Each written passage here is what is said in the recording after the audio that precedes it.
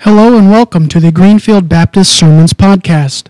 Each week we will be uploading the focus scripture and sermon from Greenfield Baptist Church in Northeast Pennsylvania. Thank you for joining us and enjoy. Lord God, we come to you this morning. Lord, we ask that you would mend our country, mend our flaws, draw us closer to you. As a people, may we walk close to your heart. As a people of God, may we realize, Lord, the plan that you have for our lives.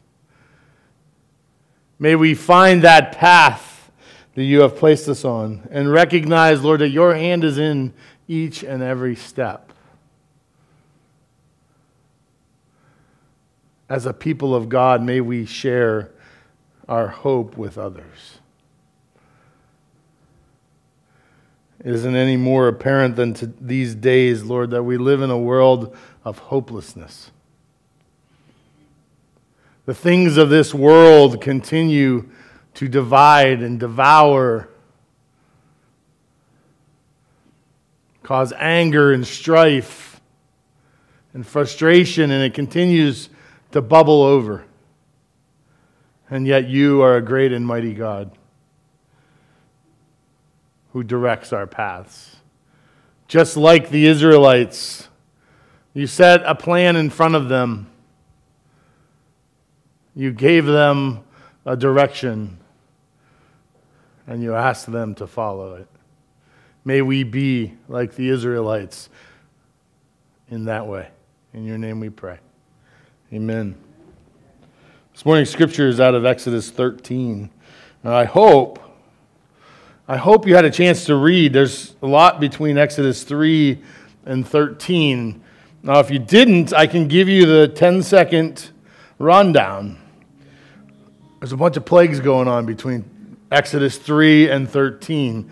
Because remember last week we were in Exodus 3 and God comes to Moses in this burning bush and he gives him a plan. He sets it out in front of him, and then we just kind of, in next week's sermon, right?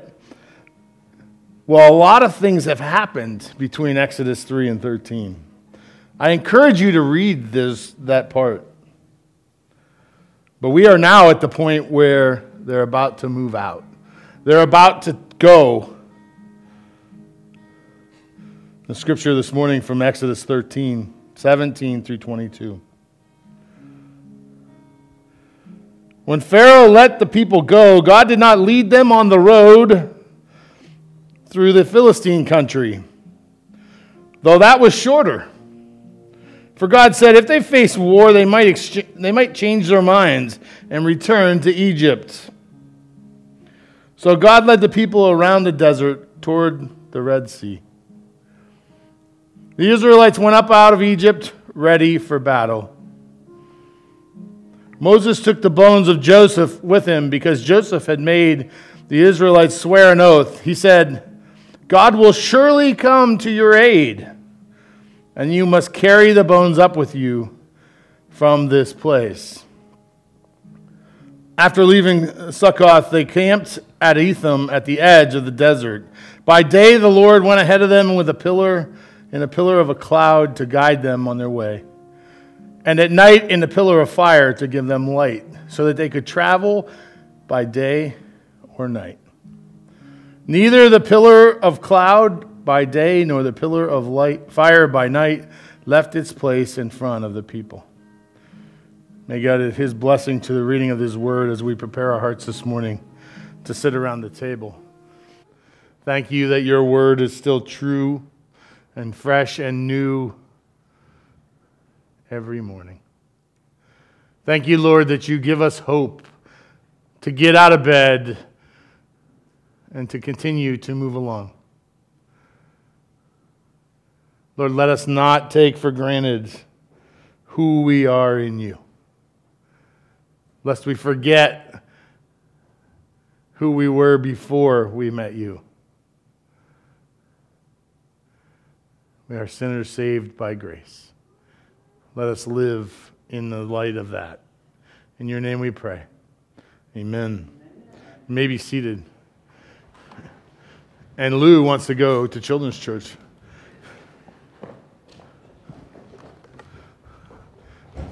Hey, I don't know if there's anybody who can count past 10, but I have a sign on my thing that reminds me. If you can count past 10 and would like to count the people here in first service, that would be great. We haven't done that since we came back. So if someone in the back wants to count to 10 and either give me the number or give it to Ann or however we get it, would be great. And the balcony, yeah, I can count. Yeah. True story. I'm taking that off. It's hot in here. Got a hot message? Ugh. Good morning. How are you guys this morning? I can tell there's a lot of people at camping. There's a lot of people camping this weekend, and that's okay. I'm told it's one of the few things we can do. And so people are out enjoying a fire much like that fire. You may remember that last week we started a series called Rekindled, where we're looking at God's use of fire in Exodus and the way he shows his power to his people to remind them how they should respond. And it's still the same way today, how we should respond. You may remember last week we talked about the burning bush in Exodus chapter 3. Remember when Moses is just out doing his thing, taking care of the sheep, and all of a sudden this bush is burning, it's on fire. It doesn't burn up, it's still there. And he has this curiosity to find out what's going on. He goes over and realizes that it's holy ground that he's standing on. And he answers God's call in his life. Remember, up until now, he'd been 40 years chasing sheep around. Probably gotten pretty used to that. And God says, all right, we're going to change gears on you, Moses. For 40 years you've been chasing sheep, but now I'm going to give you a different kind of sheep. And I'm going to ask you to take these sheep to the promised land. I don't know about you, but he upped the ante a bunch in Moses' life. Moses probably had to use the same stick that he hooked the sheep with God's people as well. Hopefully you've had a chance to read in between, because a lot of things have happened. Because from when that happened to when Moses actually led them out, a lot of things happened in the middle of that. Those 10 plagues. One more difficult than the other, more difficult than the other, until Pharaoh finally softened his heart. Or had hardened it so much that he said, heck with it and get out of here. Right? Get out of here. I've had enough of you. Well, today we're at that spot where God is beginning to lead his people out. And again, he uses fire to remind his people who he is. And it reminds me, and I ask myself this question, how do I rekindle my faith? We have been in a very difficult time, and I know that a lot of people's faith has been shaken. A lot of people's faith has been challenged because we haven't done the things we've been doing forever. For a lot of us, we've been coming to this church, and we never missed 10 weeks of our life. Some of these people were born here, and within a week or two were in this church and have been coming since. So not coming for 10 weeks has been traumatic for some people. Not being able to be out has been traumatic. Watching the news has been traumatic. And in some ways, our faith has been challenged. How do we do our faith in the midst of this world who maybe isn't all for our faith like we've thought it has been? I think we've lived in this, in my opinion, misunderstanding that this was a Christian nation, one nation under God. And we have lived in that laziness in some ways. We have lived in that reality that we just have to do just enough because they have our back. And I've said it for years that I believe that the pendulum is turning. And I don't think that's a coincidence. I don't think that's something that is going to magically change tomorrow. I do believe that we live in a country that maybe isn't one nation under God, even though it began there. We're living in a very vastly different nation than we used to. And so that forces us, church, to step up. To not to assume that church will always be here. To not to assume that we can just come when we want and not be involved in our faith. That if I skip 10 weeks, it'll just be there when I get back. Nobody cares anyway. God will be there when I'm done. This understanding of cheap grace. That somehow the sacrifice wasn't as important as it should be in our lives. Someone died for your salvation. You were bought at a price. We need to live with that on our minds. There's nowhere in Scripture where it says it's going to be happy and fun and all joy and light and fluffy unicorns and rainbows. The Christian faith will be challenging. And if you look at history and you look at other places today, those where Christianity is flourishing the most are those areas where it's illegal, where there is no Christian nation. And I can't help but think, I wonder if we'll ever get to that spot. We've been squeezed just a little bit and we're feeling that pressure already. All that being said, we need to rekindle our faith. We need to recognize that God is still working and alive and well. And that we have a responsibility to take our faith seriously. God's people in this passage are moving out. They're going to the promised land. They're headed to the promised land. Poor Moses. Oh, I forgot to mention Aaron was in that part too. So Aaron's in that passage between Exodus 3 and 13. He kind of comes on the scene to be Moses' spokesman. There's some really interesting story in there when God and Moses are talking. If you get a chance, God is to the point where he wants to smite, as the King James Version says, Moses. That's an interesting conversation between God and Moses. God's had enough. He says, fine, I'll give you your brother. But today's passage is God taking his people to the promised land. We know that in the process, it takes another 40 years, right?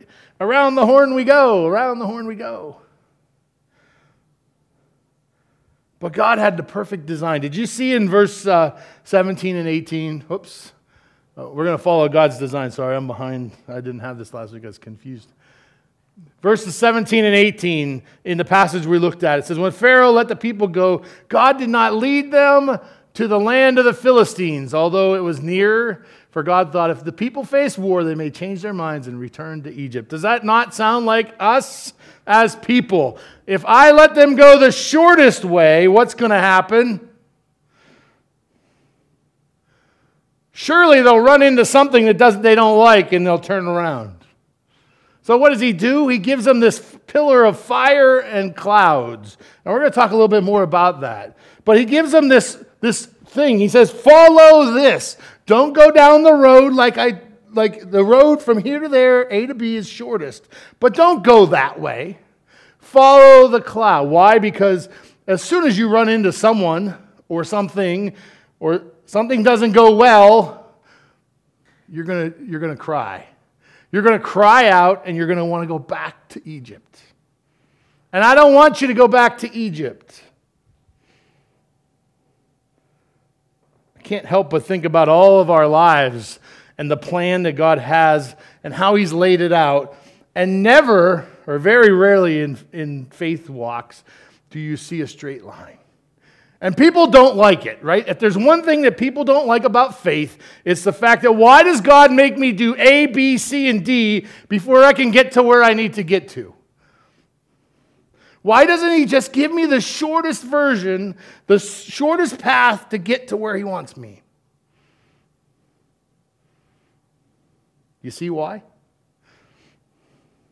Because as soon as you face one thing, you might turn around. And so he gives you a path that works for you. Now, I guarantee you that there was someone in the Israelite army, or in the Israelite people, that had a AAA membership. You know those people, do you not? We know those people. You think it's funny, but they had AAA membership, right?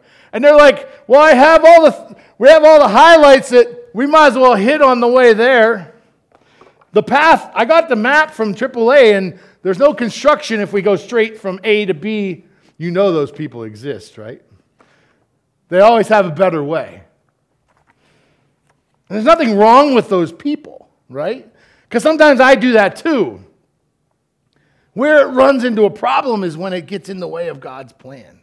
So people who are organized and have great tour books and are able to vacation and make the best out of something, that's not a bad problem.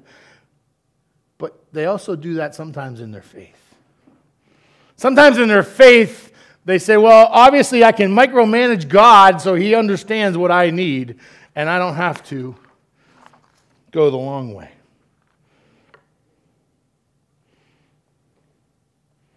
Do you realize that your plan, your path set in front of you was designed by God?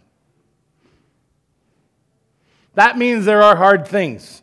That means there are things that challenge your faith. That means there are things you don't like. Me neither. I promise you that Becky did not like having the wound on her leg for a year. But did you hear what she said in the midst of her praise? I didn't like it all, but I learned some things. And something good came from it. Did you catch that? That's sometimes hard to say, is it not? When you're walking the long path. I'd like to take the shortest route from A to B, God. No, I want you to take the long way. What it comes down is this. God has a plan. Do you trust him? So many times in our life, we have gone through something that was hard, that was tough and difficult and challenging in our life for a reason. And I always tell people, it's at the moment that you can find a way to make good of that you can share your faith in the midst of that challenging moment, that it really does come full circle and be redeemed. When you lose someone that's extremely important to you, that's hard. But when you lose someone that's extremely important to you, and at some point you can come full circle and share in someone else's pain, when they lose someone they care about just as much as you cared, then it's redeemed. One of my favorite things about Grief Share that I love is that's what it does. It begins to work you through the process of grief to help you to move in a direction where you can understand and still minister to people. That doesn't take away the pain. But he redeems some of the problems and pain in our life. Some of the biggest, most powerful testimonies I've ever heard were those who have been through so much and are able to find God in the midst of that and have hope and share that hope. Follow God's design for your life. It will not be A to B, shortest path. I spent yesterday afternoon with a friend of mine. And last year, unbeknownst to us, we went to have lunch together with my friend and her new boyfriend. My friend has been married and divorced, had a very rough divorce. And for about the last 3 years we've been talking. She's a school friend, so she's from Pittsburgh. And she said, God keeps telling me that I need to take another chance, that he desires for me to be in a relationship. And she said, I'm to the age now where I don't want to do it. I'm done with that plan. I'm happy to live the rest of my life the way I am, single. I'm good. And it was a process. We would talk about it, and she would be like, God keeps telling me to do this, and I don't want to do it. And finally, last year, she brings up a guy, and she doesn't want to even like him. Her words, not mine. She said, I can't find anything wrong with this guy. So she brings him up to have lunch with us. See if we can find something wrong with him. That's the truth. She would tell you that if she was here. We have lunch together, and she's like, is he okay? Is he a creeper? What is going, is he going to, And I said, I can't find anything wrong with him either. Kind of like him. Yesterday we had lunch together, what is now a tradition. We go to Pine Junction on July 4th, and they're married. And she's happy, and he's happy. And she jokingly said, I so didn't want this for my life. I was so hurt the first time, I didn't want to give God a second chance. I didn't want to give God a second chance. She said, the first marriage I had was a mess. And it just seemed easier to not do that. And yet God continually was telling me to give him a chance to work in my life. And yesterday she jokingly said, I just can't believe the difference a year makes. And I told him, I said, yeah, she tried to give me this whole sheet of things I had to find wrong with you, and I couldn't find anything wrong with you. And so I had to tell her you were okay, and I liked you. See, I think we want God to be a nice math equation. We want God's plan to be 1 + 2 = 3. We like math, right? For some of us, we love math because it works. 1 + 2 will always equal 3. Here's the problem. We don't need God to do 1 + 2 = 3, do we? No, we need God to do 5 fishes and a couple loaves equals 5,000. And more food left over than we had originally. That's God's plan, God's design for our life. That's challenging for us.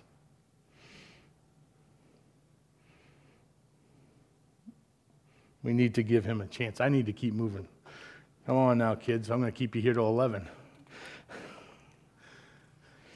The second thing we need to do is learn patience. I don't know if you caught that part. It's just one sentence in there, but it's actually really a big sentence. It says, and Moses took with him the bones of Joseph, who had exacted an oath from the children of Israel, saying, God will be sure to take notice of you, then you shall carry up my bones. Do you remember when we talked a while back about how they buried people back in the time of the Israelites? They would roll that stone away, they'd put them inside this chamber, close the doors until they quit stinking, right? And then they would take the bones into the second room, and they'd set the bones in a pile. And so they literally would set the bones in a pile, and they had piles of bones. And Joseph, when he's getting ready to die, says, I know that God will take you out of Egypt. Even though I'm going to die before that happens, I know that God's going to take you out of Egypt. So here's the oath I want you to make. When he takes you out of Egypt, be sure to pick my bones up on the way out. Promise me that you'll bury my bones in the promised land.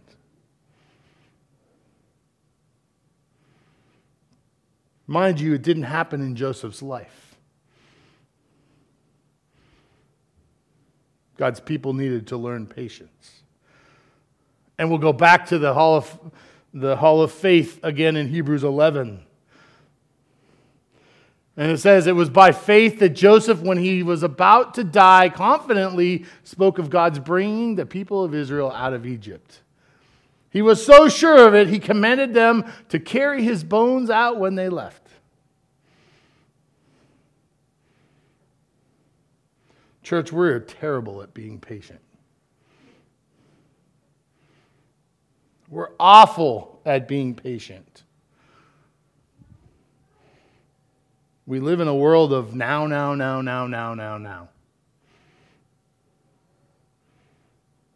And we think God's not working if he's not talking to us today. Or if he doesn't have an answer this moment when I need an answer. We live in a world where text is back and forth all the time. And we forget that God is still working in our lives.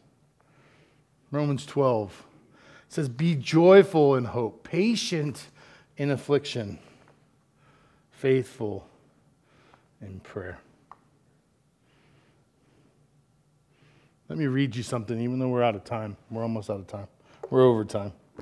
You ain't got anywhere to go. It's not lunch till noon.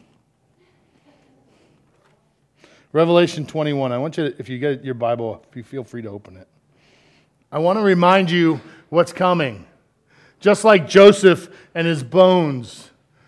There will be a time, he says, when you will be out of Egypt and into the promised land. Don't forget it. Let me read to you Revelation 21. You've probably heard people say a lot of times, go to the end of the book. Let me read you a glimpse of the end of the book. And then I saw a new heaven and a new earth, for the first heaven and the first earth had passed away.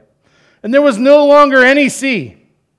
I saw the holy city of the New Jerusalem coming down out of the heaven from God, prepared as a bride beautifully dressed for her husband. And I heard the loud voice from the throne saying, look, God's dwelling place is now among his people. And he will dwell with them. They will be his people, and God himself will be with them, and he will be their God. He will wipe every tear from their eyes. There will be no more death, or mourning, or crying, or pain, for the old order of things have passed away.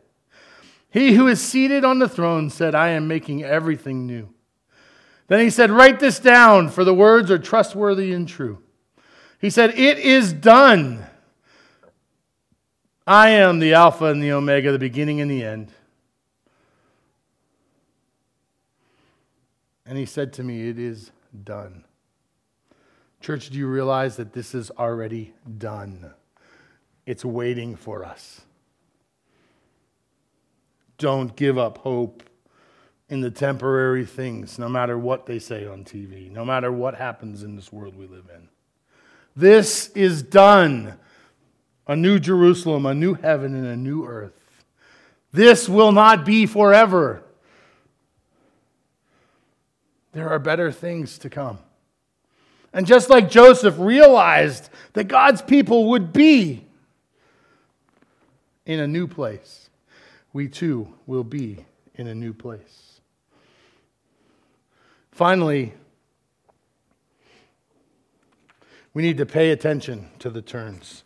Did you catch that, the countdown timer, when it says recalculating? A lot of times what happens is we go past the place we're supposed to go.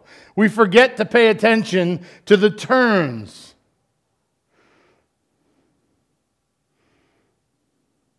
We get in a hurry. We think we know better.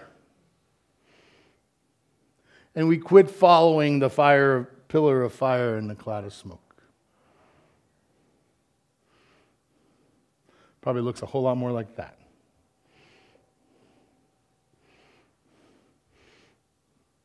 One dog illustration, just because I spend a lot of time with the dogs in the last. If you ever had a puppy, you know how that goes, right? Every 5 minutes to the door. I don't think he has to go every 5 minutes. I think it's a joke, but I can't tell. He doesn't talk. I mean, he's hungry. One of my dogs has a clue, right? He knows how it works. One of my dogs doesn't. One of them pays attention, and the other one just kind of lives by. whatever happens to be at the whim of that moment.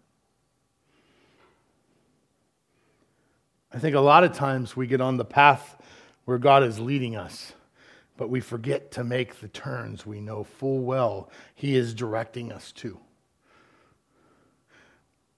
We're like, no, I don't want to take that right turn. Why would I take that right turn?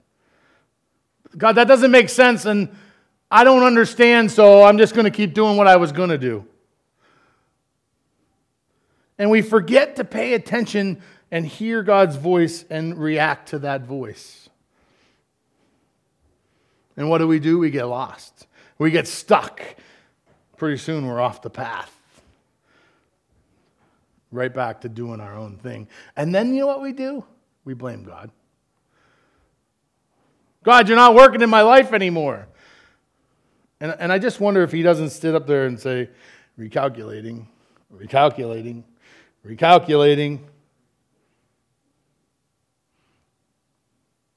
He's like, I put it out in front of you. You knew what it was. You made a decision to do your own thing. And you expect me to bless that? This is one spot in Scripture where the Israelites listen. They follow the pillar. I don't know why. I mean, they made a lot of bad choices, but they followed the pillar. The pillar of fire and the cloud of smoke. And there's something for us to learn. That we need to follow God's plan. All right, some of you are already working on trying to how to get to the middle, because I know some of you are already figuring that out, right? Your eyes are already working, like, how do I get in there? Our hearts are a maze, much like that. And there's only one person who can figure out that maze. And His name is Jesus Christ. He took it to the cross for our hearts, for our lives, for our eternity. Let's pray. Lord God, thank You for Your love of us this morning, for Your word that reminds me that in the dark and cold and lonely moments in our life that You are still there. That, Lord, we watch Your people in Scripture day after day, time after time, seek Your face and find Your blessing. Lord, for those this morning who don't know what that blessing is, haven't experienced eternal life the way You would have us to experience it, Lord, we have an opportunity, a chance to rectify that problem. Or may we be a people with soft hearts, open hearts to change. In Your name we pray. Amen.